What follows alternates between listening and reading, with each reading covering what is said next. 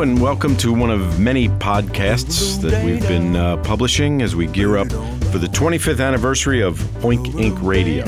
I'm Dan Price, along with my partner / brother Jim Price, and we want to thank you for joining us as we present some work that we've done along the way. We thought it might be fun, or at the very least semi-interesting, to list our top 25 favorite spots from the past 25 years, and so we're calling it 25 for 25.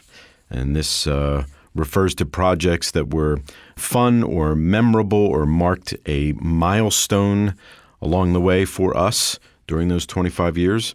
They're in no particular order, and so it really doesn't matter in what order you are listening to these up until our final five, at which time we will sort of count down to our favorite spot of all time, or at least in those 25 years.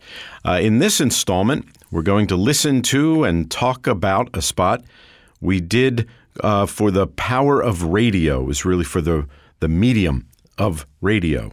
And this actually, I think, was commissioned by B101 in Philadelphia, owned by Jerry Lee. It was a little side fact. It was the only independently owned station in the Philadelphia market, at least at that time, which is going back a few years, not too very long ago. It is like a couple others in our top 25, or maybe even a few others.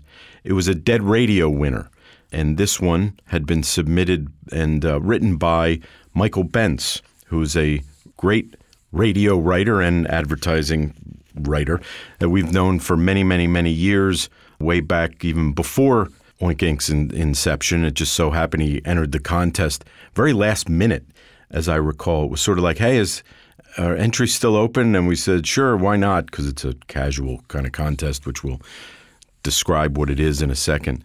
And so he entered and won. And it's probably, of the Dead Radio spots that have made the 25, it's probably the most recent one, if memory serves. Yeah, and I wrote myself a note, which I didn't follow through on. I believe this one ended up also garnering Mercury finalist status. Oh, that's right. It did, because we reached out to Michael, who went and told. Gotcha. Yep. Yeah.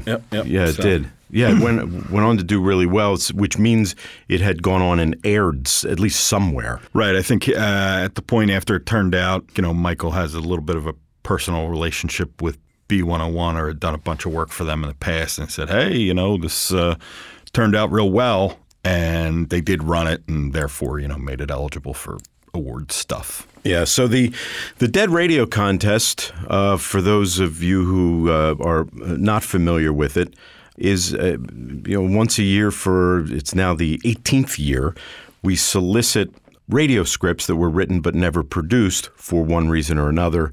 Client got cold feet. Maybe it was, who knows, for whatever reason, or it comes from an agency where some other script internally was, selected. But anyway, so we solicit all of these. Then we have a large panel. In fact, this year we have a gigantic panel of judges this year. In fact, they're from like all over the world. They tally these votes, and select the best, and then we produce it along with the writer or the entrant, whom we fly in for the weekend to New York, or a lot of these have been done in Los Angeles. This one was done in New York. Michael just jumped on an Amtrak train with his wife and came up to New York for the day to do this. And so, it ends up being a nice thing for us in that we churn out really good work, identify really good writers, because we rely on them a lot for what we do. And also it's a feather in the cap for the person who submitted it, because they now have this fully produced, really good spot for their reel and to get further their own careers and things like that. And so that's what this was. The thing I remember about this spot, which we just listened to prior to recording this podcast, is the name. It's called Business Names, and it's a list of these fictitious business names, which it'll get paid off later in the spot. Was just so funny, and I'm sure a lot of them were probably what Michael had submitted, but between his submission and our producing it, we had thrown out, my God, just lots and lots and lots of alternate names just to see if we could get the very best ones. Of course, when it came to recording, then we recorded far more than we needed, knowing that, we would just end up picking the best ones. And I don't remember if we actually had cast this or not, or if we did, and then Michael, I thought he suggested. He may have suggested, and we did cast it. But we did. He may have. But Will didn't suggested. Audition for this, right? Probably not, because he's kind of a big deal. So the voice you may recognize is Will Lyman, who we, sort of sprung for this contest. He's he narrates a Frontline on PBS and has done, documentaries on National Geographic and the History Channel, the Discovery Channel. But what a lot of you might recognize his voice as is he's the narrator guy in the Dos Equis Most Interesting Man in the World spots. And I think he was also, like everyone else we know, in Law and Order, but he was also in The West Wing and all this kind of thing. But I think he was just perfect because when he says some of these names, they're so beneath him to even utter them that he has this sort of attitude which works perfectly in the spot, but I think in real life he maybe even showed up with some of that because it was, the spot for a Dopey Dead radio contest that may or may not ever air, and he's very buttoned up, I guess would be the word for it. So anyway, it was just sort of fun working with him and seeing how much we could get away with having him do, say this goofy line, and all that kind of thing. And then he'd roll his eyes at us. Luckily, it was an ISDN, so we never got to see the looks of disgust on his face. And fortunately, he did plow ahead. He didn't refuse to do any of these lines. And so it all worked out great. And I could listen to this spot over and over because it's like each one of the names in its own right is funny. We probably should have done another version, like a 30 of it with all different names, but we didn't, and it's only occurring to me now. So anyway, without further ado, let's play the spot, which was, again, a winner in the Dead Radio contest, written by Michael Bentz of Philadelphia. It was written by him for B101, I don't know if it's still called that or not, in Philly, and we reference it as the power of radio, but the spot name is Business Names. The Vertigo Roofing Repair Company. Nearsighted Al's Pistol Range. The Catheter Hut. Jerry's House of Undercooked Pork. Jiffy Boob Drive-Through Breast Augmentation Centers. The National Booger Museum. The All-You-Can-Stuff-in-Your-Pants Buffet.